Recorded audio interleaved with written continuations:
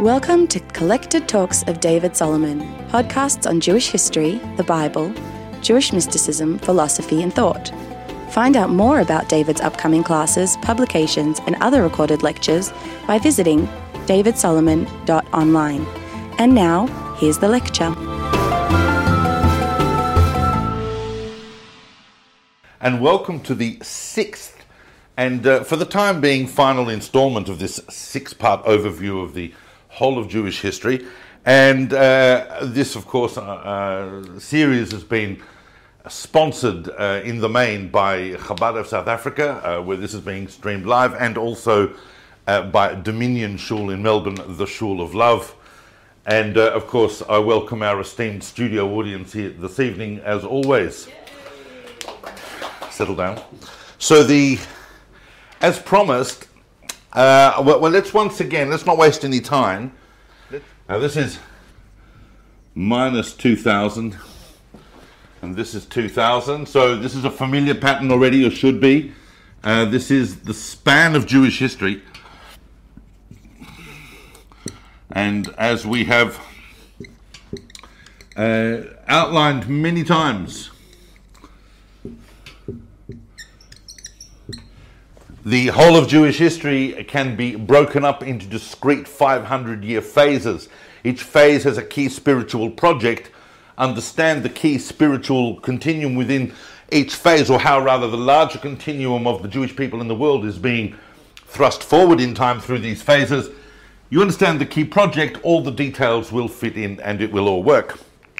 And so that's a framework, not made up by me, perhaps observed by me a bit more than others, but not made up by me. These epochs are ingrained within our traditional understanding of Jewish history, whether we are talking within a religious context or an academic context. Now, as you would know, the first week we did this period here. And what's that called? Bayit Sheni, exactly. That's the second temple. And that's where I started. I started with the decree of Cyrus and the return of the remnant of Israel, the people of Judah, from the exile in Babylon to the land of Israel, to Jerusalem, to rebuild the temple. But the second temple. Then, following which, the next 500 years we had what? The Talmudic. Excellent. People have been paying attention. Then it was followed by this period here, 500 to 1000, which we call the Gaonic. What an outstanding studio audience we have here this evening. That was then followed by this 500-year period here, which we call the period of the Rishonim. Very good, or the Middle Ages if you want, but we refer to it as the Rishonim. And then we had this spectacular period last week, which was 1500 to 2000, which we are going to call the Acharonim, the latter ones. According to some authorities, that ended around about 1990, 2000. We may well be kind of in the beginnings of a new phase, and it sure feels like that in some ways. However, as promised, tonight, or today, this afternoon, I'm going to go to the very beginning, and I'm going to show all the way up to here a period of around 1800 years, or nearly 2000 years, because that period, not 2000, 1300 years, nearly 1500 years, and that period I'm doing discreetly now because that period of Jewish history is the entire historical arc covered by the Bible, or as we might more correctly refer to it, and as I'm hoping we will always refer to it after this talk, the Tanakh. And of course, we'll unpack that word Tanakh in a moment, but now I'm going to wipe this off. Do we have the squidgy? Yep. I'm going to wipe this off. And I'm going to zoom in on the biblical period of Jewish history, and then I'm going to explain what I'm going to do, and then I'm going to do it. I'm going to draw a line I'm going to call this minus 2000, and I'm going to call this minus 500. Does everybody understand what I've done here?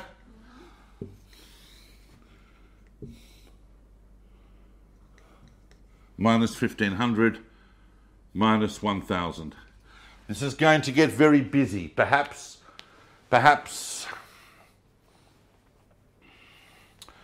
bear with me, I'm winging this. I'm doing something on the hop, but I think it's actually going to be better. I know how this is going to end up. So I'm going to do something a little different. I don't want anybody to get confused. Certainly no more confused than I am. But I'm going to do this.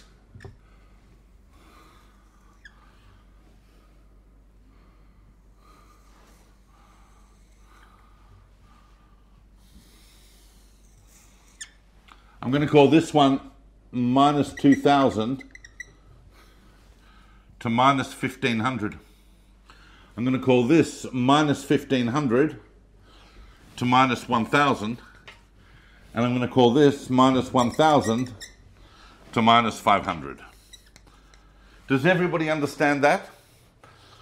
Okay, so really that belongs over there and so on, but you'll get the idea. And there's perhaps a good reason for doing it that way, because here's what I'm going to do. I want to, in the first kind of half, I know I've used up 6 minutes, 7 minutes already, but I want to, in the first half of this talk, to lay down all of the historical tracks so that we get the sense of the arc of, not Noah's Ark, the arc of where it's all going historically, where the starting points are and where we finish up in the biblical period. That narrative, because without that narrative, it's very, very difficult to contextualize the books of the Tanakh, the books of the Bible. In the second half of the talk, having laid those historical tracks, I'm going to place each book in its historical context. And I find that exercise very useful, and I hope you will as well, using this framework. So that's one thing I want to say, so that you understand what I'm going to do. I'm not going to talk about specific books of the Bible just now. We're going to go through as a Jewish history line, and then we're going to put the books on. But the other reason why the 3 lines is, or the breakup of 3 is interesting, is because really the Bible, when we get down to it, and I'm now in the historiography of what we're going to talk about, is that each of these 500-year blocks, once again, this pattern of 500 years, represents a particular phase. And before we go into the details of that phase, I want to say something very general. I don't want anybody running out of the room screaming in confusion or shouting apikoursis and setting fire to the internet. I want everybody to stay calm, but I'm going to talk about these 3 phases in historiographic terms as academics would understand them, as scholars of history, objective history, would understand them. I'm fully aware that the Jewish people have their own inner traditions regarding these periods. The Bible is a very delicate subject. It's a very delicate subject.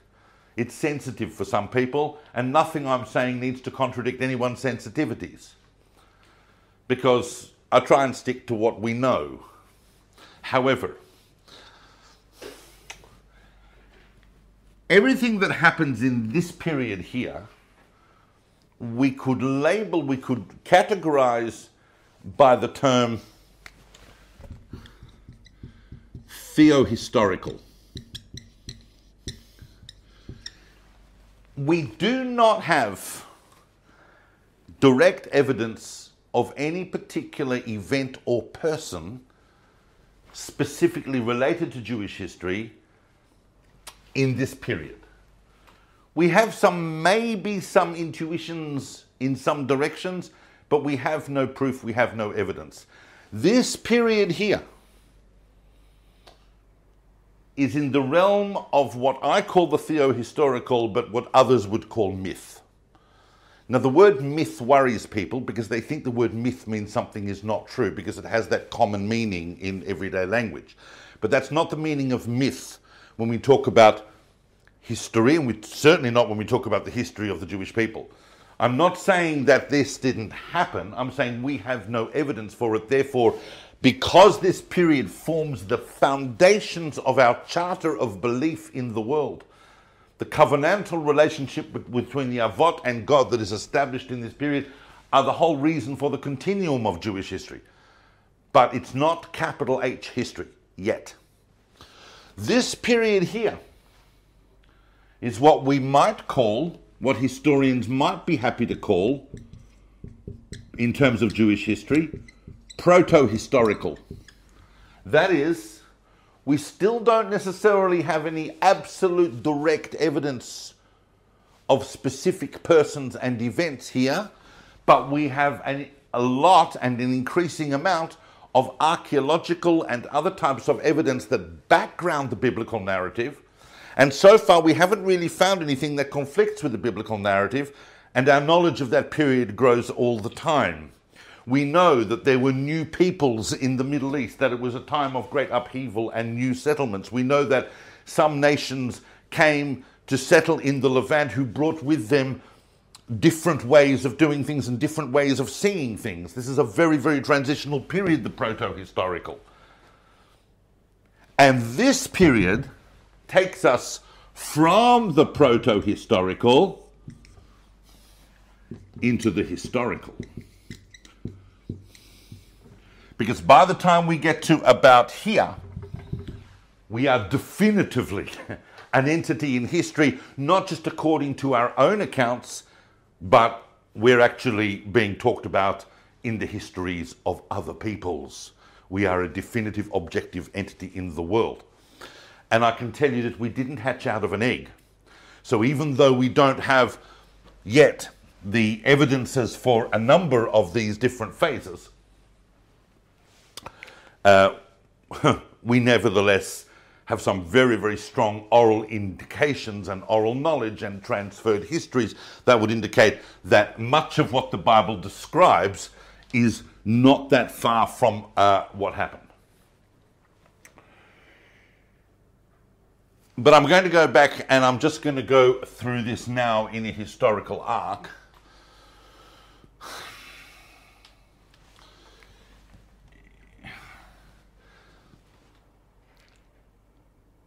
This period, minus 2000 to minus 1500, has a general term in Jewish history because it's known as the period of the Avot. And of course, it's not just the period of the Avot, it's also the period of the Imahot. It's not just the period of the patriarchs, but also of the matriarchs. And what we are talking about when we talk about the Avot is primarily, we are talking about Abraham, his son Isaac, and his son Jacob, who together form the foundational understanding of the covenantal relationship that the Jewish people has with God. I got distracted because I want to just go over something I said a couple of minutes ago. In fact, I will say it in a minute.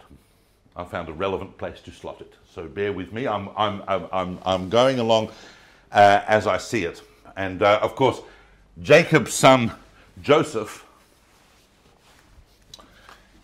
is approximately here. Now, when I know that I said this is a theo-historical period, but when we talk about these persons in Jewish history, we are talking about them in the context of where Jewish history would project them to if we understand them to be actual people that lived. They would be living in this period here, the foundational period of the Avot. Joseph is a pivotal figure because he is the one that really transitions us to the proto-historical, and he brings the descendants of Jacob. That is, Jacob has 12 sons and a daughter, and Joseph brings the entire family down to Egypt, where we start the first of a recurring phenomenon that's going to happen in Jewish history, which we call Galut. What's the meaning of the word Galut? Exile. What's exile in Hebrew? Galut. The proto-historical period is really divisible into three. I'm going to do those three parts. And I'm hoping that in doing that I will show you something about the historical arc, because it's very important. I'm just going to put in some centuries because I want to. So we're going minus 1500 minus 1400. That helps me orient things a little bit. Everything in this period is a little bit conjectural. Speak to scholars of this period. Some people will put the Exodus from Egypt later, some will put it earlier, all of these things. We don't have any direct evidence for it, despite however many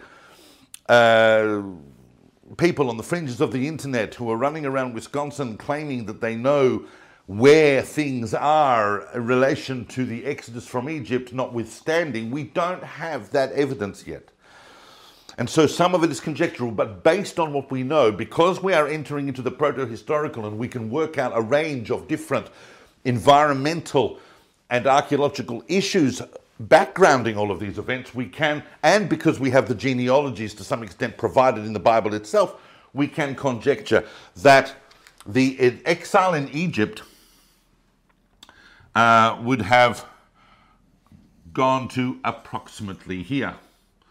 So we are, in fact, a minority class enslaved within Egyptian society. And we could talk at length. I mean, we've given talks separately on just about all of these topics. So we could go into, if we wanted, about exactly when in the Egyptian dynasties and in the rise and falls of the various Egyptian dynasties, and which pharaohs the Exodus happened, or the enslavement happened and the Exodus happened. But it is a bit conjectural. And then we are obviously taken out of Egypt. God takes us out of Egypt and brings us towards the promised land. And entering and occupying the promised land is the third phase. So this is already the land of Israel. And here we are definitively in the proto-historic. So it's this period here that is ultimately transitional between these two phases, which, I mean, you have to understand, no other nation has this. We have a documented arc that takes us from the depths of the theo-historical into objective history. No other nation has this. And when I said, and everybody over there, especially you in South Africa, can calm down. When I said that we don't have evidence for the Exodus from Egypt, I mean, of course, we don't have archaeological or historical evidence, but we do have a deep and profound evidence, which is our own existence. We atem eidai, says Hashem, you are my witnesses. The Jewish people are witnessing that they came out of this enslavement in Egypt. In our very existence today is predicated upon that fact. So when we talk about evidence, there are different types, but historical evidence we don't, but living evidence we do. But it's this period here that is the transition between here and here, between the theohistorical and the definitively proto-historical. And that, of course, if we were to identify what sits here, it is, of course, it is, of course, the life and career of Moses, Moshe. And Moses is a phenomenally pivotal figure in Jewish history, in whichever way we could identify him, because he has two fundamental roles within this period. He is, on the one hand, a redeemer. He's charged with the mission of leading the people of Israel, the children of Israel, the children of Jacob. Jacob's alternate name was Israel. The children of Israel who had become the 12 tribes of Israel, leading them out of Egypt and towards the promised land. But he is not just a redeemer. He is also uniquely a lawgiver, which means that at some point here, the Jewish people laid the foundations of their spiritual identity. Now, that's a complex topic, the giving of the Torah, when exactly it happened, how it happened. I'm not going into that now, but if we were to understand that as a historical event in some form, then it would have happened right in the center of this transition. That's Mount Sinai. But by the time we get to here, just watching the time. Oh, that's good. That's good. I started at 8. We're good. We're good. We're good. By the time we get to here, this is a sub-period, really, of this phase. I mean, if that's called Avot, if people are scared of Theohistoricon, they call that Avot, then I would probably call this period the period of Amamut, the period of becoming a nation, the physical lifting out from Egypt and a return to the land promised to the Avot is the formation of a nation, its identity, its spiritual push, if you like, into history, which is the Torah, and the reclaiming of its ancestral home to have an identity in the world. And that is why this period is called Kibush Haaretz, or the conquering of the land. And this period is so foundational for our understanding, not only of the history of the time and the history of the biblical history in general, but even the history of our own time. There are so many uncanny similarities between this period of fluidity during the occupation of the land. I don't know if you heard about it, or if you could imagine a generation that goes back to the land of Israel to claim its ancestral birthright, only to find that there's a lot of people living around there that are not particularly happy with that idea. This is not a period of centralized leadership. Moses was, but that's a very transitional phase. I mean, literally physically transitional, because even according to the biblical narrative, the narrative of the Torah, we are wandering in the desert. But once we are settled, we still do not have any centralized administration. There is a loose confederacy of the 12 tribes. They are settling this is the biblical narrative, they are settling various parts of the land of what was before previously known as the land of Canaan, which is now going to become the land of Israel. And they're helping each other out where they can, but ultimately it's each tribe for their own. There are very few cases where they actually band together to deal with local problems, yet there is no central administration. If there is a crisis, and a crisis generally meant a military crisis, if there was a crisis, some hero would pop up, whether that was Devorah or Gideon or Samson or whoever it might be, would pop up, deal with the crisis, and then basically go back to the farm and retire. They weren't interested in setting up dynasties. This was very much a form of anarchic syndicalism. Perhaps even, in a sense, an idealization of what the Torah wanted. We know that because by the time we get to the end of this period, where the tribes start clamoring for that central administration and they want a king, the great prophet of the age, Samuel, I'll talk about in a moment, Samuel advises them against it. It's important to realize that there are several issues happening in the background of world events that are causing the land of Israel at this time to become a crucible of human development. And we know from school, and we've all learnt about it, that of course this age is contemporary with what?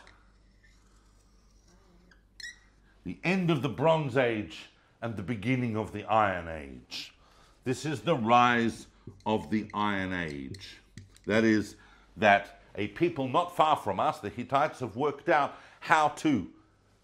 they've literally broken open the technology on how to crank up an oven so that they can smelt iron at about 800 degrees Celsius, and they can form it into shapes, and if you have access to that technology and you have access to iron ore, then you can very, very quickly equip armies. It used to be the case, people thought that it was simply a case that an iron sword was stronger than a bronze sword, but that's not necessarily the case. What is the advantage with iron is its ability to manufacture very quickly once you work out how to do it. And the other thing we need to know about this era, and I'm not saying the two are connected, but I'm intimating it, is that we know that in this couple of centuries here, there was a complete collapse of society right across the Fertile Crescent, from Mesopotamia right through to Egypt. There was a collapse of existing social and political structures, known by historians, by some historians, as the catastrophe, which created huge vacuums.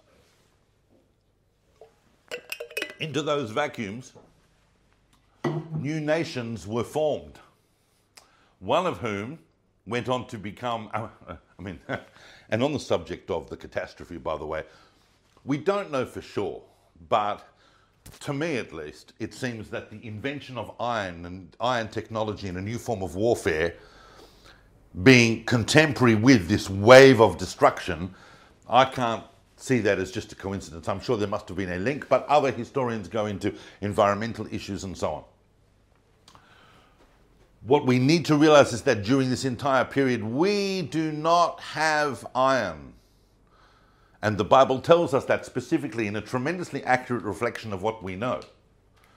We do not have iron. And also we know from the proto-historical background, we know that some of these waves of destruction, we can actually see them. If you go to Hatzor, you can see them at that level. There are many, many different ways in which the narrative of Tanakh during this period is formed. But eventually when we get to here, and here we have another hugely transitional figure, the prophet Samuel, who is in the prophetic tradition of Moshe. And he oversees the transition to a centralized administration, a kingship, and we get the first king of Israel from the tribe of Benjamin, whose name was Shaul, Saul. And I always point out to those who are not as familiar with the Tanakh as perhaps they could be, that Saul, of course, was an astonishing choice from an astonishing tribe, because just a few couple of generations before, the entire tribe of Benjamin had virtually been wiped out in a civil war where all the other tribes basically ganged up to eliminate it. So the fact that the first king comes from the remnant of that tribe is an astonishing irony of Tanakh, of course. But it is here in this third period that I'm going to have to spend some very intense minutes on, because here is, in fact, I'm actually going to lower it a bit because it's a bit. I'll want some more room.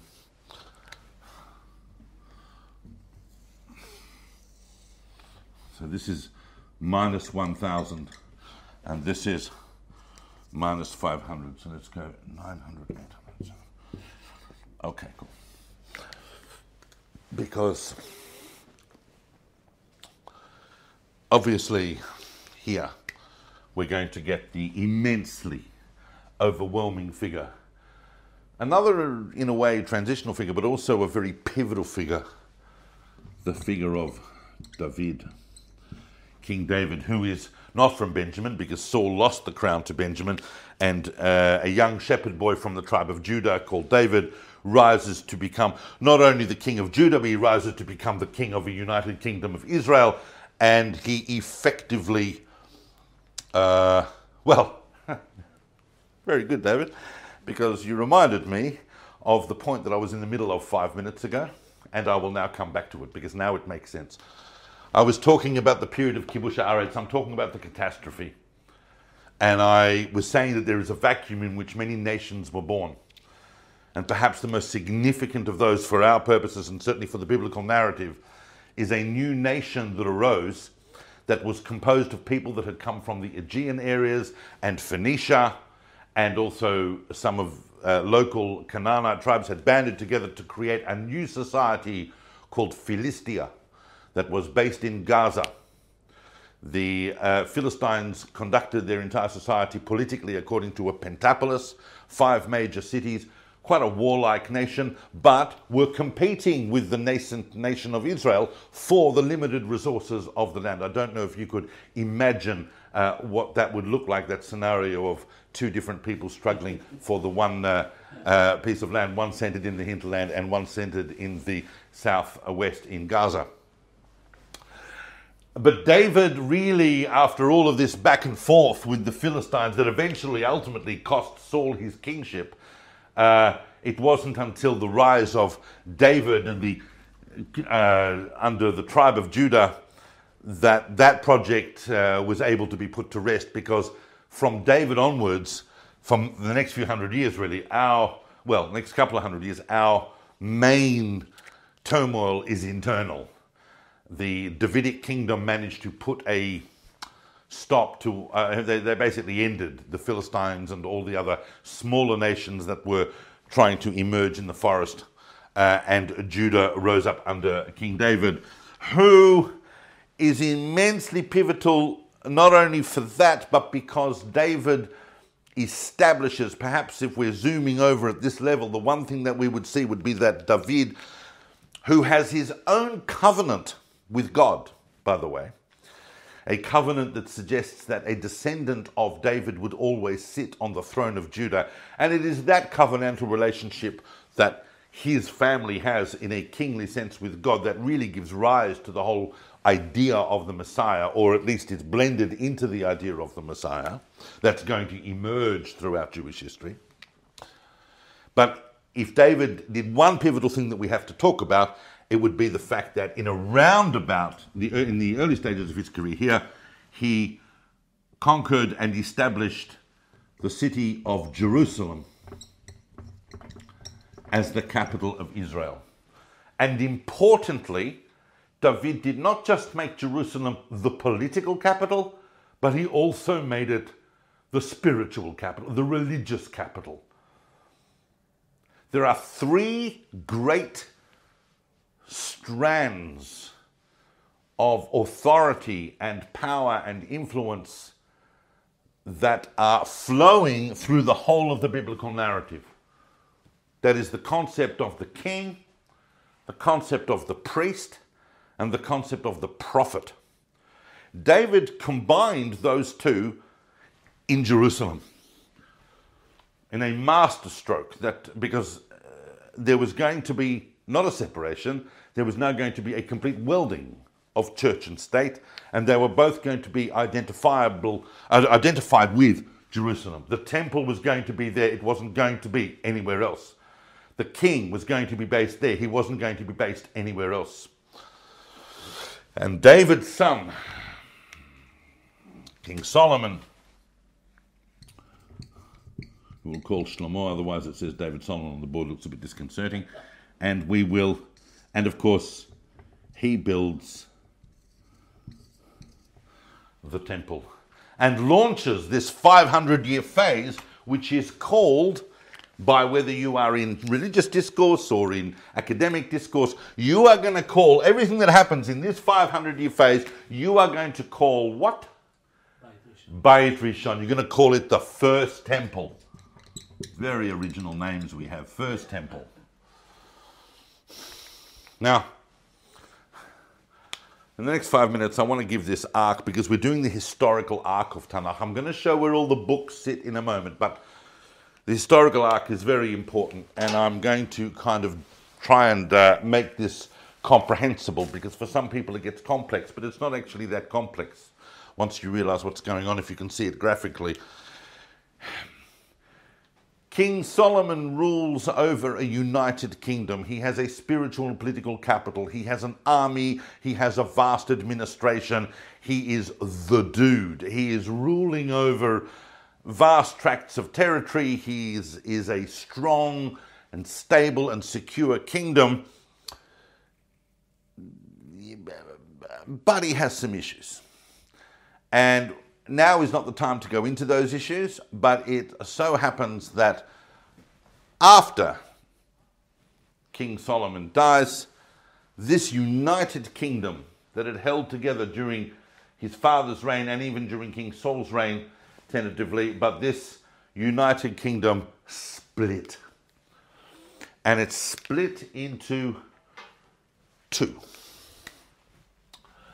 In the north,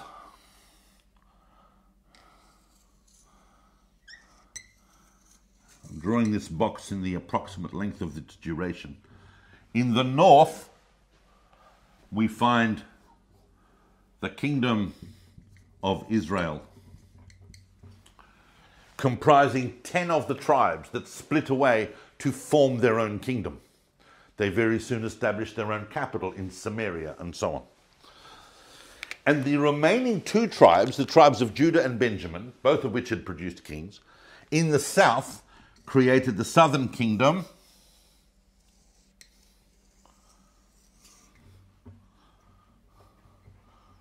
of Judah.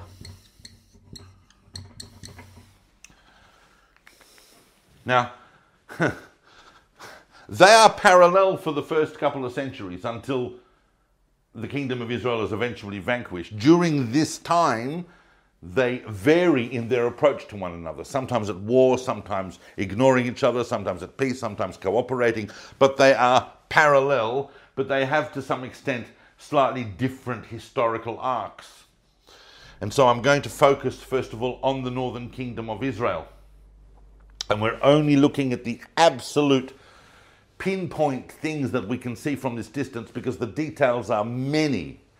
There are many, many great, amazing stories and people that we can't talk about right now, but we're looking at a very, very wide arc. And that is that the story in the north, because they didn't have something as stable as the Davidic kingdom, so basically whoever was decided that they were going to be king next week would get up with their favorite weapon, kill the king, and if no one opposed them, they would be the king. And we have to actually wait quite a few generations until we get some stable dynasties in the north. The first basically stable dynasty is the House of Omri. And we know the House of Omri not only from the Tanakh itself, but we know the House of Omri because we see Omri and other northern kings depicted on the stela of the Assyrians and the Egyptians and other countries around. So we know already some of the northern kings are in objective history in the way that the Tanakh tells us. But the story in the northern kingdom overall is tragic.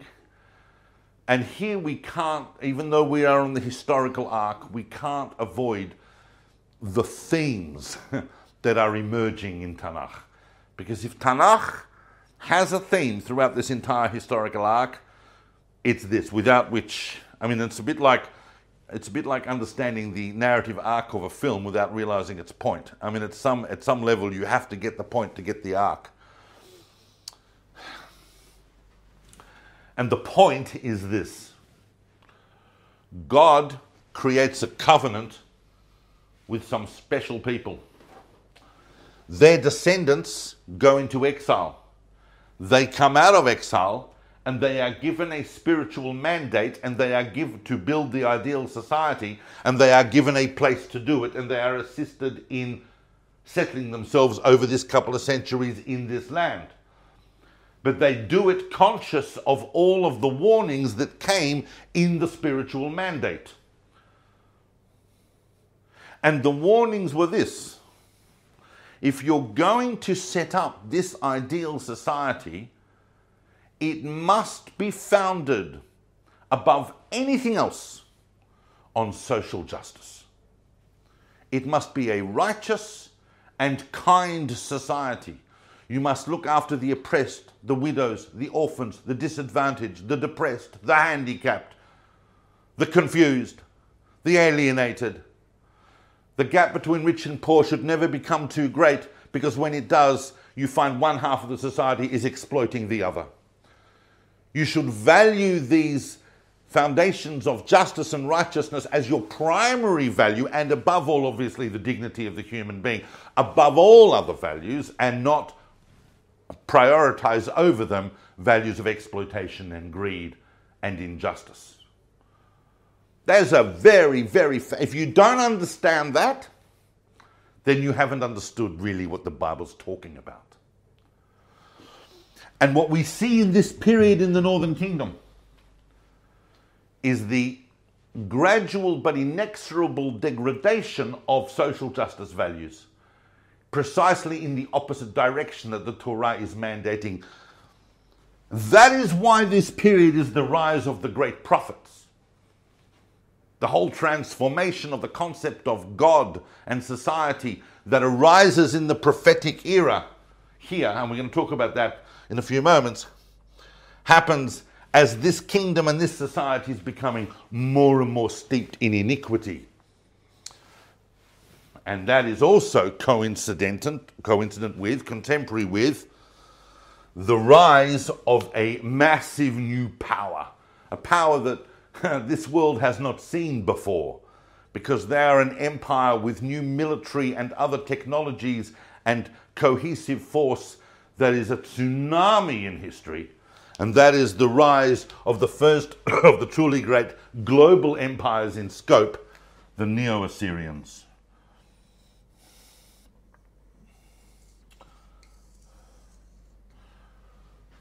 And as the Neo-Assyrians, I mean, they didn't call themselves the Neo-Assyrians, we do, because really they're a re-rising of earlier Assyrian cultures, as we discussed. And as the Assyrians are on the ascendant, they're effectively the Northern Kingdom's closest trading partner. And they are making the Northern Kingdom very wealthy and very successful. But there is, of course, no equal distribution of that wealth.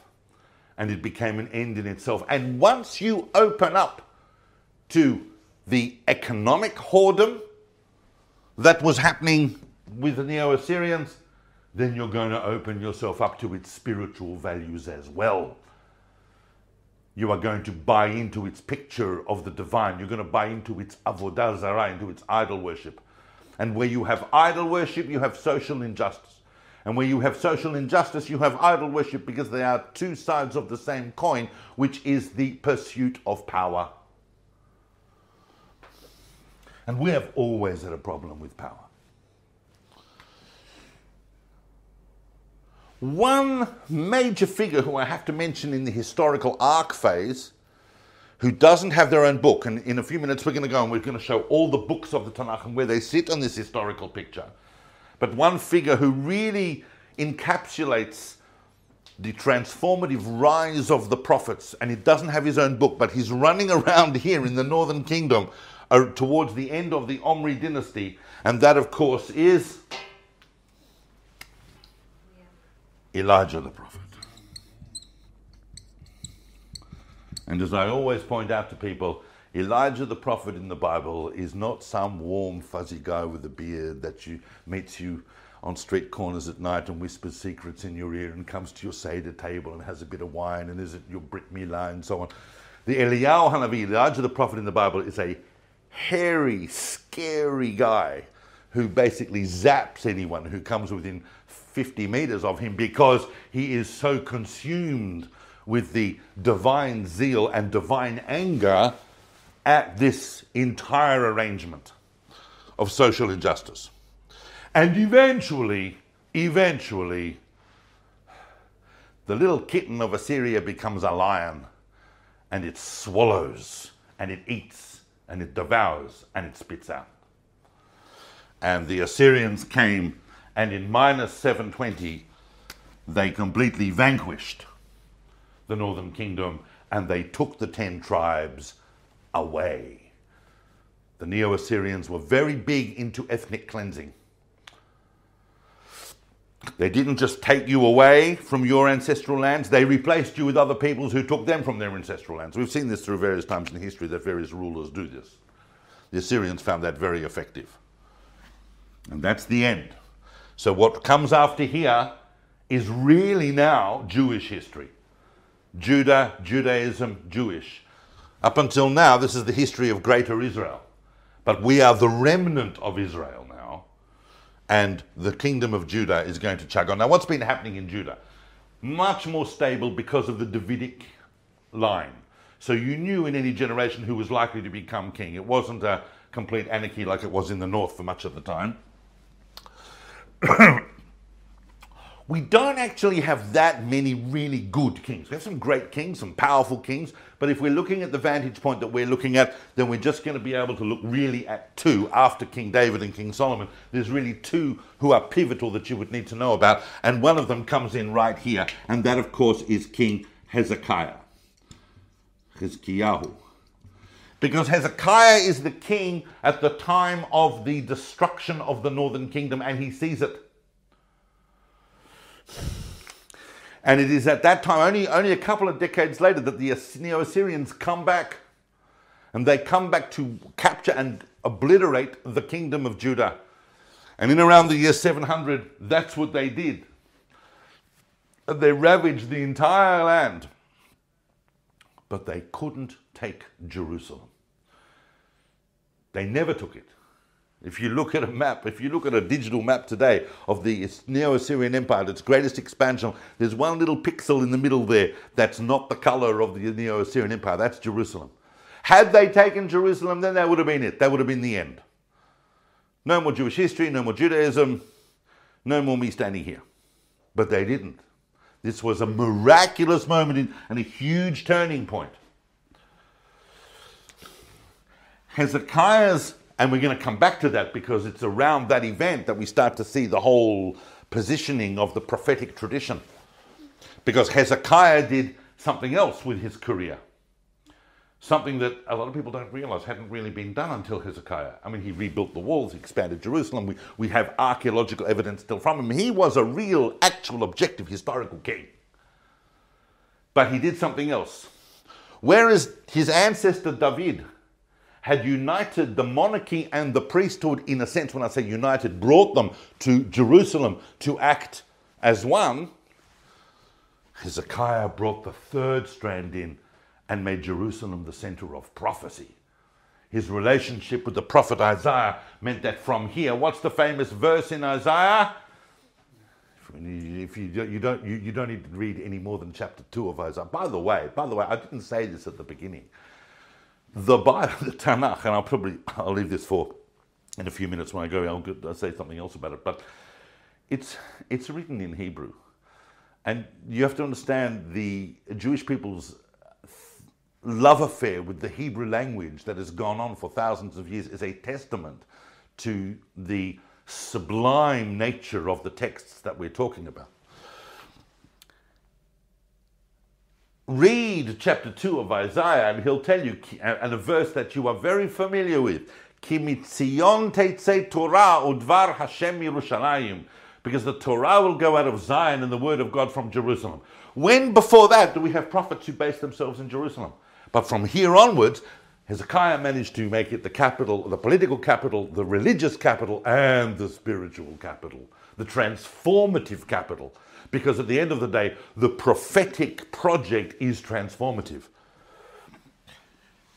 Then we would also want to look at Hezekiah's great-grandson, Josiah, who is here. Another righteous king. Very few righteous kings, Hezekiah and Josiah. But Josiah is living in a slightly different phase of history, because when Josiah is living, the Neo-Assyrian Empire, this unstoppable force, is now in deep decline. It's no longer got huge rulers like Ashurbanipal and so on. It's imploding from within, and it is being usurped by the new power in the region, the big, bad Babylonians. Babylon. And while the Neo-Assyrian Empire is imploding, and before the Babylonians really come on the scene, Josiah is one of a number of rulers, together with Egypt and so on, who are trying to muscle for room moving forward into the next phase of history. Josiah actually dies in that attempt, killed by Necho, the Pharaoh of Egypt, as he's making his way up to help the last staggering remains of the Neo-Assyrian Empire against the unstoppable Babylonian onslaught, which eventually happens in the famous Battle of Carchemish. We've spoken about that, and so on. And so it's Josiah's sons that, and for the most part his grandson, who are going to stagger Judah towards its inevitable end. Because the Babylonians come several times, and on the final time, in minus 586, they come. and they destroy Jerusalem and the temple. And that is massive. That's a huge psychotrauma for the Jewish people. This is not a building that was ever meant to be destroyed. This was an eternal building. But we'll talk about this more when we talk about the prophets, because as the prophets of Israel were saying to the sons of Josiah who led Judah up to the Babylonian destruction, the Babylonians are coming, and who do you think is at the head of the Babylonian army? God. It is God that is simply using Babylon as an agent to destroy the temple, and we have brought that on ourselves. We have become very, very used to this kind of victim culture today, and we write letters to the AJN and we complain about this and that. But ultimately, when we're talking about this level of cosmic and real history, it was the behavior of the societies and the values they prioritized and the ones they didn't that caused this destruction. Then, of course, only a couple minutes more on this ark, then I'm going to do the books very quickly, because now that we've laid down the ark, then, of course, we have another galut. What's the meaning of galut? Exile. What's exile in Hebrew? Galut. Very good. And, of course, this is the famous Galut Bavel. This is the exile in Babylon. And then, remarkably, that just seemed to dissipate overnight. As prophesied by Jeremiah back here on the eve of the destruction, he said it would last 70 years, and indeed it did. Because here Cyrus, the ruler of Persia, gets up, he schmeißes Babylon, and he decrees that nations can go back to the lands where they had been displaced in the last century or two and rebuild their cultures and their sacred institutions. And we came back under the decree of Cyrus. And we set up the Second Temple period, which is where I started this series. And the Bible narrative arc basically takes us up to here. A couple of generations after Cyrus, the Persians are in control, the arrival of Ezra and Nehemiah and so on to rebuild Jerusalem and its social, political, religious and spiritual foundations, and to start effectively what is going to start looking like Judaism as we know it. And that ends the biblical period. So that is the historical arc. And now in the next few minutes, I'm going to go through all the books of Tanakh, and we're going to show exactly where they sit. And I know that there are probably other people on the other side of that camera now who are screaming and throwing things at me saying, oh, you haven't got this. Well, you try and do this. And I'm very open to discussion if anyone wants to disagree with me. Maybe I shouldn't have said that. Tanakh, which is what the Jewish people call their most sacred document, the Bible, is really an acronym, which stands, as you know, for Torah, which is the first 5 books of the Bible, which we call the 5 books of Moses. You don't get the Torah named after you unless you're someone very, very special in Jewish history, and that's the pivotal nature of Moshe. He is very special, and that's the first 5 books of Moses. The N of Tanakh stands for Nevi'im, historical books and the books of the prophets themselves, which we're going to show, and the K of Tanakh, or the Ch of Tanakh, is Ketuvim, which are all the other writings that don't fit into the first 2 categories. They're sacred writings, and we'll show where they sit historically. And when I say where they sit historically, some of these texts we're not entirely sure. We're not entirely sure. You can jump up and down as much as you like, but we're not entirely sure when they were composed. We have traditions about them, but I want to highlight where we would project them historically. But let's start with the Torah. The first book of the Bible, the first book of the Torah is, of course, the book of Bereshit, the book of Genesis. We don't need to call it Genesis. It has a perfectly good name in Hebrew, Bereshit. And the word Bereshit means in the beginning. And the book is about beginnings.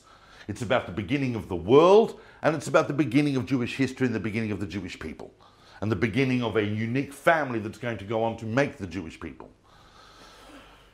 I have to say this because I know people will be wondering. I start Jewish history with Abraham. I have read the book of Bereshit once or twice, and I am aware that prior to Avraham, there is some very dense and interesting material about the origins of the universe, and that is all fine. But it's not technically Jewish history. It might be a Jewish perspective on history, but do I need to remind people that Noah is running around with a foreskin, and everybody before Abraham is a human? And so, with full respect to everybody or the generations living before Abraham, I'm starting here because that also fits neatly into our paradigm. Abraham comes from Mesopotamia in search of the land that God is giving him. But everything up to here, up to Joseph, as you know, that entire book, that entire span of the theo-historical period or of the Avot is covered in the book of Bereshit, in the book of Genesis. The second book of the Torah, of course, is the book of Exodus, and that's going to cover everything from the exile in Egypt right up to the deliverance from Egypt by God under the administration of Moses. I'll use the English term, that's Exodus. We know it as Sefer Shmot. And that includes also not just the deliverance from Egypt, but it also includes monumental moments such as the giving of the Torah, the cataclysm of rebellion that happened around the worship of the golden calf immediately after, and the construction of a sanctuary that is going to become the proto-sanctuary that's going to go forward in Jewish history, that's going to become the temple and so on. All of that happens in the book of Exodus. It's a very busy book. And then, in this period here really, in the latter half of Moses' career, for want of trying to find a reconciliation of the many, many different opinions on how this works, we can place the books of Leviticus, which deals with mostly with the priestly laws of sacrifices and purity and impurity, the book of Bamidbar, and I don't want to call it Numbers because I never like the word numbers. I mean, it's got a perfectly good name, Bamidbar. And what is the meaning of Bamidbar? In the desert. And where does Bamidbar take place?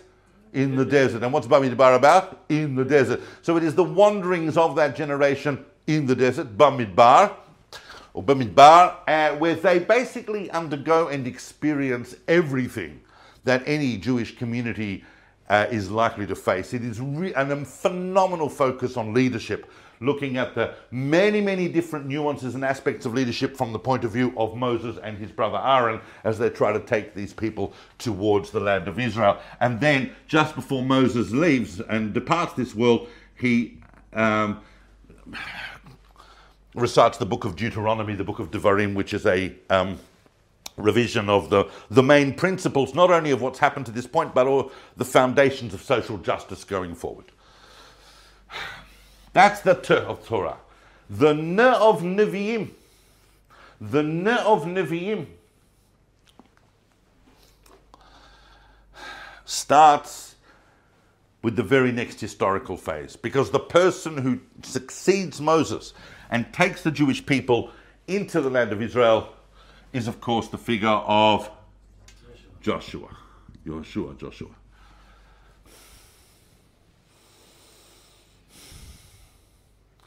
Just as an aside, because I know that people will be watching this at some point, and I may as well say this as my opinion. I've said it elsewhere, but sometimes it's worth explicating it further, even though I don't really have time to say this. But I find the book of Joshua perhaps the most difficult book of the Tanakh to teach for our generation, because it's a very difficult book for us to relate to. It's basically the people of Israel are ridding the land of Israel of paganism and idolatry, but they're doing it in a way that I don't think that the Hague would like. And all of the books of the Bible are able to be reconciled with modern values in some way, but we're still working on the book of Joshua. It is a fascinating book archaeologically, and certainly if you're into battles and so on, I've looked very much at the book of Joshua from that perspective, and it has some enlightening spiritual moments that are very inspiring, but it's a difficult book. But after Joshua, we have this immensely underappreciated but just phenomenally fascinating book of the book of Sefer Shoftim, the book of Judges, which it is unbelievable that HBO or Netflix or any of these people are not making a phenomenal, because I mean, Game of Thrones has got nothing on the book of Judges when you go into it, and everything is in there. But the central message is this: there's no one in control. Everybody's doing what they think is right. There's heroes sorting out crises, but we're lurching forward from one crisis to another. We don't seem to have a plan, and we're really, really not equipped to be doing what we're meant to be doing yet. Followed by the book of Samuel. And because I know I'm speaking to an intelligent audience, I don't need to explain to you that there's only one Samuel. There is Samuel 1 and Samuel 2, but there's two different books. Originally it was one book, they divided into 1 and 2. But I have actually had people ask me in the past who Samuel 2 was. It's the same person as Samuel 1. But the book of Samuel 1, the editorial decision to split them was brilliant. The book of Samuel 1 deals with the rise of the concept of the king. It's the rise of the king, if Tolkien was to have named it. And it effectively shows not only how we came together, the tribes come together to combine together to create the concept of kingship, but how that king ultimately failed. And his interactions with the prophet, his interactions with God, his interactions with the people, and his own psychological collapse constitute one of the great studies of world history in leadership, in power, in abuse of power, in psychological collapse. It is an astonishing profile. Every time you read it, you're just amazed how the Tanakh is able to concisely portray the depth of these characters. And then, of course, in Samuel 2, we see the rise of David.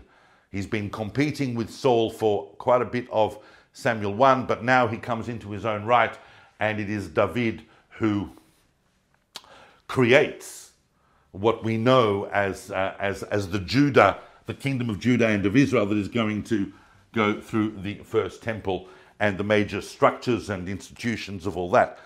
Very, very important to realize that moment in Samuel 2 where David is accosted by the prophet Nathan and accused of a crime against social justice is yet again a pivotal point in the Tanakh that gives us tremendous insight into the role of the prophet. The prophet wasn't beholden to anyone but God, who spoke through him or her. So the prophet could speak to kings and tell them how it is. It is a very sadly missed institution in most political structures. And despite this, David stayed on the throne, but it was never quite the same after that. And the book of Samuel more or less ends at the end of David's career. He goes a little bit into the next book, but he's not around there for long. And the next book, of course, is an entire arc. It's the book of Kings. It's divided into Kings 1 and Kings 2, but collectively, the book of Kings takes us from King Solomon and the building of the temple, takes us all the way, right through the split of the kingdom, right through the two parallel kingdoms, right past the vanquishment of the northern kingdom by the Neo-Assyrians, all the way into the rise of Babylon, all the way here, all the way into the destruction of the temple, and eventually lands and ends inside the Babylonian exile. That's the entire scope and span of the book of Kings. And as we've seen, the major figures that it contains, and it once again, it jumps from the northern kingdom to the southern kingdom, from the northern kingdom to the southern kingdom, and it shows a similar story. The tragedy was that Judah did not learn from what happened to the northern kingdom. So the books that are going to come within the Nevi'im, within the prophets after this, are going to be individual books of prophets that have their own historical context within this narrative of what they're talking about. But we need to understand the book of Kings is all of this historical arc, and so the Nevi'im, the prophets that we're familiar with their names, get posted on these. And of those prophets, here's the way it works. We have 3 big daddy prophets, each with their own book, and 12 what are referred to, sometimes the Trias are referred to as minor prophets, but there's nothing minor about them. There's nothing minor about them. They are phenomenally sublime, lofty books. They're just a lot shorter than the three main books. But each of those three main Big Daddy prophets, Isaiah, Jeremiah, and Ezekiel, represent three different stages within this development. The first is Isaiah. And as I said, Isaiah is sitting here. The book of Yeshayahu is sitting contemporary with Hezekiah. So he saw what happens. Yeah? Ha'ama olech b'choshech ra'u or gadol, the people that were walking in darkness have seen a great light. He saw that tremendous salvation of Jerusalem, but immediately turned around and realized that the kingdom of Judah was very fortunate, because there were some deep underlying problems that he had to address. Now I'm going to talk about Isaiah for a minute, because we need to talk about what the prophets are doing in their enormous transformative project. When I opened this series, I think if you recall, I talked about the year minus 500 as being a year where we see a lot of spiritual and intellectual transformations happening around the world, and we ask ourselves, oh, well, what happened to the transformation of the Jewish people? The reality is that had happened a couple of centuries before, and that is the entire prophetic transformation that we've spoken about elsewhere. And all of the themes that the prophets are talking about, they all emphasize different aspects of those themes, but they are all contained in full form in the book of Yeshayahu, in the book of Isaiah, which is so sublime, and which, of course, I think it's David Ben-Gurion who famously said, if you read the book of Isaiah in any other language other than Hebrew, it's like kissing a beautiful woman through a handkerchief. And the reality is that if you're fortunate enough to learn a little bit of Hebrew, not a lot, just a little bit, to engage with that text, that source, it's phenomenal. But let's talk about it thematically. Everything I'm about to say pertains to all the prophets, but it's particularly the case in Isaiah. The first thing we need to realize is the great transformation that's going to happen is that Isaiah is going to let us understand thoroughly, as do all the other prophets, the universalization of the God of Israel. That the God of Israel is not simply a God, some local deity in the land of Israel. That in fact, God is a universal concept, and God demands justice and righteousness from all nations, for which particularly the nation of Israel is to set an example, and that is the main conduit of God's message into the world, but all the nations will come to recognize God. God, and this is the really big one, God is not some kind of neutral force that I can manipulate through prayer, worship, or magic to do what I need God to do for me. That's what the pagan thinks. God demands justice and righteousness and moral and ethical behavior. God never told us to be religious. I'll say that again. God never told us to be religious. God told the people of Israel to be holy. And God told the people of Israel to love one another and to be kind and just and righteous. Doesn't matter how many sacrifices I bring. Doesn't matter how religious I am. If I don't prioritize social justice, we have to keep the mitzvot. You can't just prioritize social justice and do it. There is an entire spiritual program for the Jewish people, but it's predicated on righteousness. And the prophets, such as Isaiah, are also telling us that when I realize that, I can transform myself. An inner transformation, which we call the concept of teshuvah, the concept of, loosely translated as repentance, but it really means teshuvah, the concept of return, which is a transformative moment that happens inside myself. I transform myself, I transform those around me, I transform those around me, I transform my community, I transform my community, I transform the world. And if we transform the world, then we will arrive at the other great idea that the prophets of Israel are giving us, the concept of the Messianic age. And when Isaiah chastises and rebukes the people of Israel, he always does it by pointing to their greatest potential. That chapter 2 that I spoke about earlier, that's a classic example. He starts by saying to the people of Israel, one day, people of Israel, all the nations in the world will stream to your house of worship to seek your counsel and advice. Your tragedy is that you don't realize that and you are not living up to that picture. Which is the ultimate way in which to speak to someone that you're chastising. You have such tremendous potential, but you're not living up to it. All of that is in Isaiah. I can't talk more about Isaiah. Obviously, we have to move on. I've got about 15 minutes to do all the other books of the Bible, but it's hugely important. The other big daddy prophet. So we've got 3. One is Isaiah. Then here, from the reign of Josiah and his sons and his descendants who take us to the end of the Judean kingdom in the first temple, is of course Jeremiah. Jeremiah is a very, very different book. It is an emotional roller coaster. Perhaps more than any other text, gives us a deep insight into the career and feelings and sense of a prophet, what he goes through. Because Jeremiah is told, he's not coming to warn the people of Israel. It's too late. The iniquities that have been built up are too great. He's coming to tell them that if they change their behavior now, they might just survive it. Go to chapter 7, go to chapter 26 of the book of Jeremiah, and you will see the crux of Yirmiyahu's argument. You think that because you have the temple and because you have territorial integrity, therefore God has some kind of obligation to save you and keep you in this land. But staying in this land is not about territorial integrity or the fact that you have the temple. You can't give away the land of Israel. The land of Israel is taken away.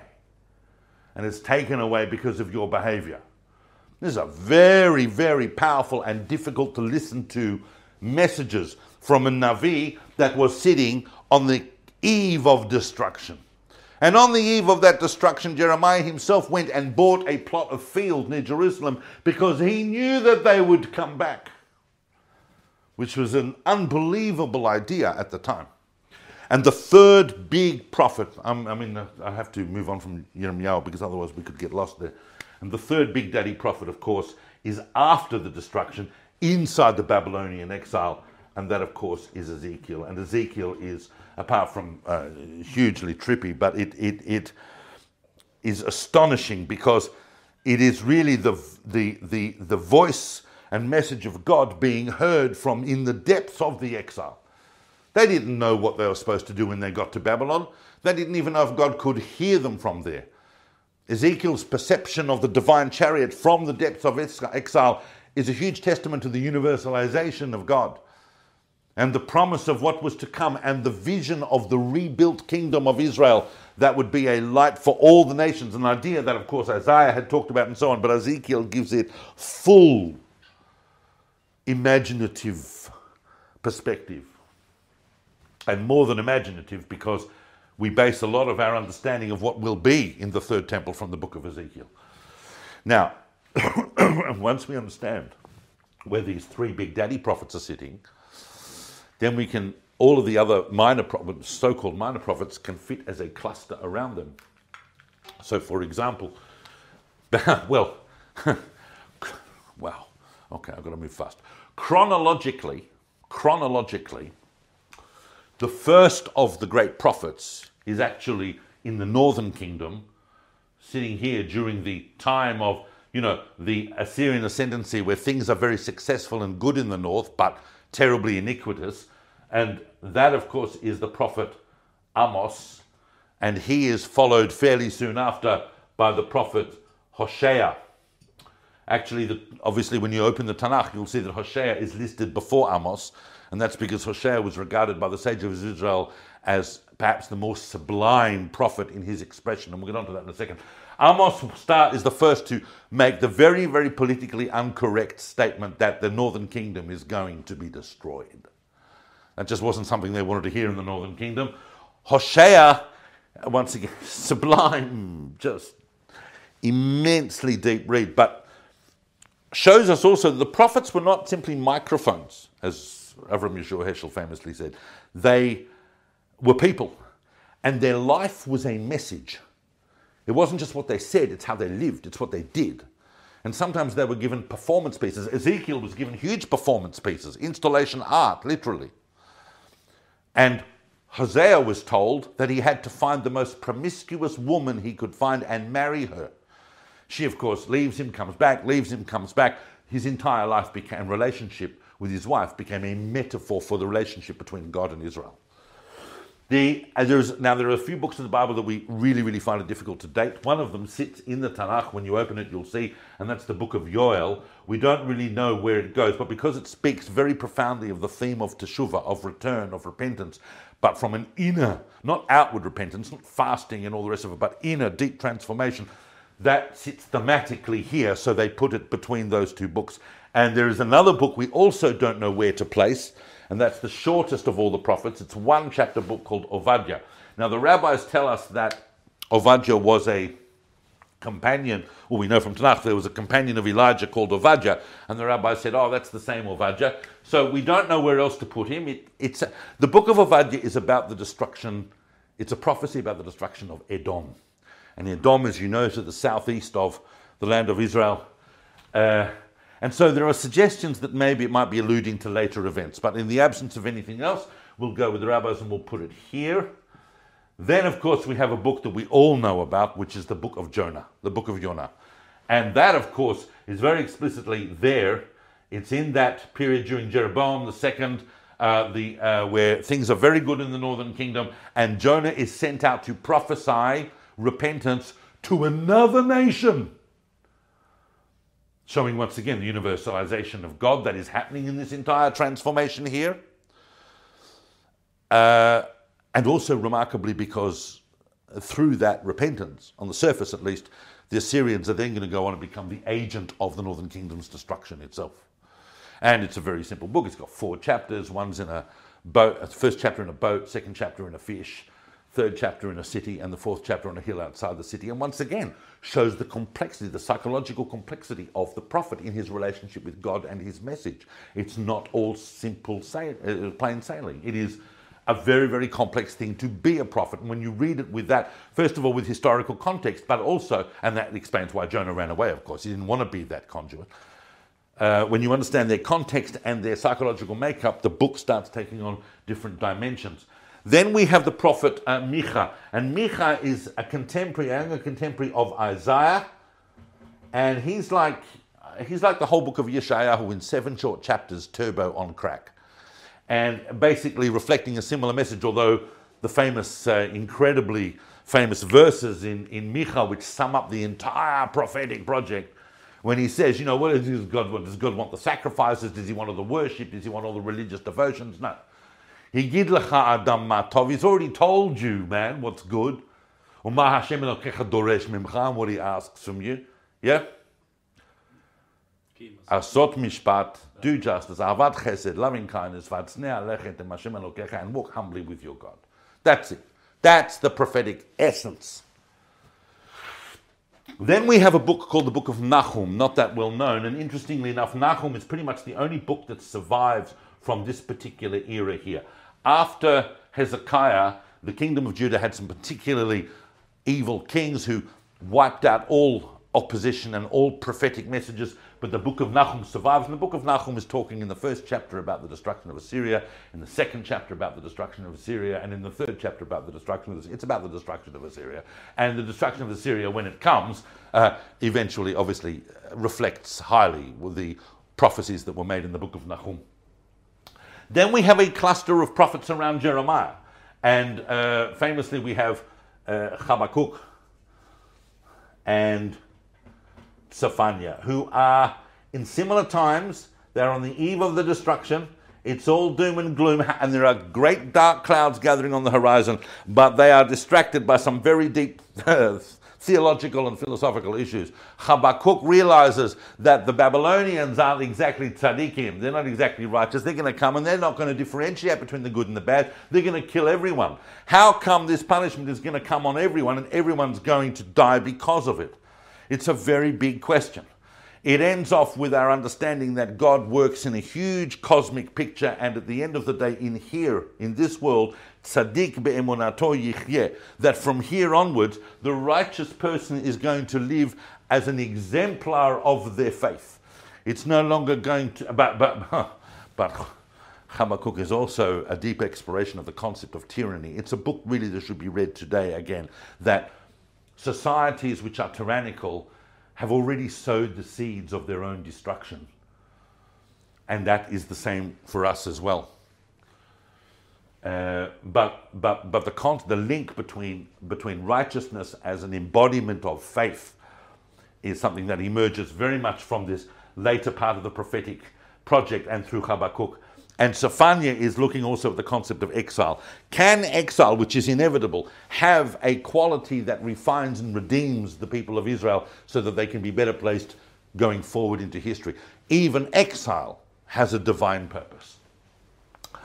Then there is the destruction, and then there is the exile, and then there is the decree of Cyrus, and then we come back, and we have a final cluster of prophets right at this period of the very beginning of the Second Temple. They're actually the ones who set up the foundations of it. And they are, of course, Haggai and his companion Zechariah.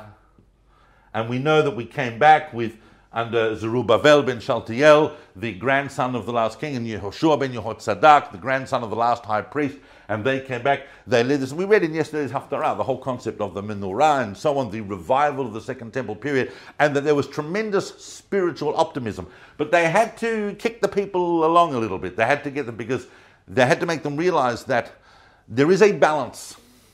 Yes, I know that the temple was destroyed because we overemphasized it religiously, but you still need it. You still need a spiritual center in your social existence. It just needs to be in balance with your economy. And your economy needs to be in balance with your spiritual center. And Zechariah, once again, a very trippy book, ecstatic, very revealed, just taking it to another level of revealed prophecy. Many of those passages people are seeing today and saying that they can see events, but if we do a pesher on Zechariah, there would be no end. All right. And then we have one prophet who comes right at the end of the prophetic project, and that, of course, is Malachi in the next generation. In fact, some people even think that Malachi is Ezra, that they might have been an identical person. I can tell you, if some Chazafressing professor in Germany in the 19th century had said that, they would have gone, Epicurus. But it wasn't him. It was, in fact, Chazal who said that Malachi may well be Ezra, so that opinion is acceptable. So Malachi comes, and he's basically telling you that I'm the end of prophecy. I'm the end of prophecy. It's not going to go further. The concept of Nevuah as you knew it, the transformative word of God spoken directly through people, is going away. But it's going to come back. It's going to come back at the end of history. And it's going to come back with Elijah the prophet, who started really that prophetic project. It's going to come back, and it's going to reconcile generations. Veshiv levavot al banim v'lev banim al ha'avot al avotam, that beautiful end of the whole Sefer Malachi. And Malachi is telling the people, if you're going to do these acts of worship, then at least do them properly. Malachi is he's telling us to remember the laws of Moses, but he's saying do them authentically. Don't just do them pathetically because you think that that's what religion demands of you, because that's the emptiness. Do them in a way that you mean them, that you connect with them. All right, now, then in the next 3 minutes, I'm going to do the Ch of Tanakh. I'm going to do the Ketuvim. All right, now we know that the first thing you'll see when you look at the Ketuvim is you'll see a great big fat book called the Book of Psalms. And Psalms are Tehillim, and Psalms are traditionally attributed to King David. However, it's very clear to anyone who looks for 5 minutes of the Book of Psalms, you'll see that some of the Psalms there, it's very difficult to understand how David could have composed them, given that they are talking about events that happened hundreds of years later. For example, the famous Shir HaMa'alot, which we say before Birkat Hamazon, that you all know, Shir HaMa'alot, right? So that's talking about the return of the captivity of Zion, which is here. Now, okay, so on the one hand we could say, well, David is a prophet, he's seeing it, but it is possible, and I don't think it's too big a a deal to say that some of the Psalms were written later, but certainly we know of the figure of David, that he wasn't just a warrior and a king, he was also a poet and a musician, and he either wrote or commissioned many Psalms which still bear his name. Then you'll find that his son, King Solomon, is attributed with 3 books. The first of those is Song of Songs, Shir HaShirim, which he wrote in his youth, say the rabbis. Then the book of Mishlei, Proverbs, an immensely profound wisdom book of classic biblical wisdom literature. It's an immense book on a world literary level, the book of Proverbs. It's got infinite depths in it. And then he wrote the book of Kohelet, the book of Ecclesiastes, which is very kind of cynical and philosophical.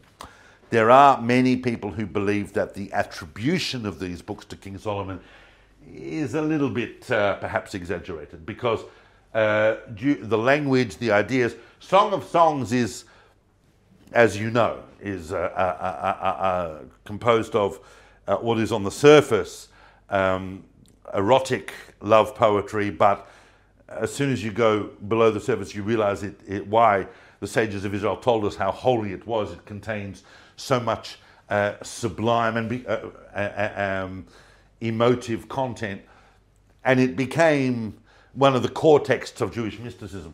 Mishlei, once again, world spiritual literature in wisdom, and Kohelet, once again, a philosophical text that looks like parts of it might have been composed later, but maybe not. I'm not going to venture into that. These are the traditional attributions of where they sit.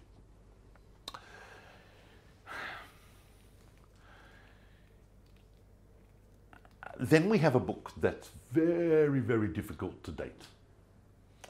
And yet it is, again, one of world literature's greatest explorations of the concept of suffering.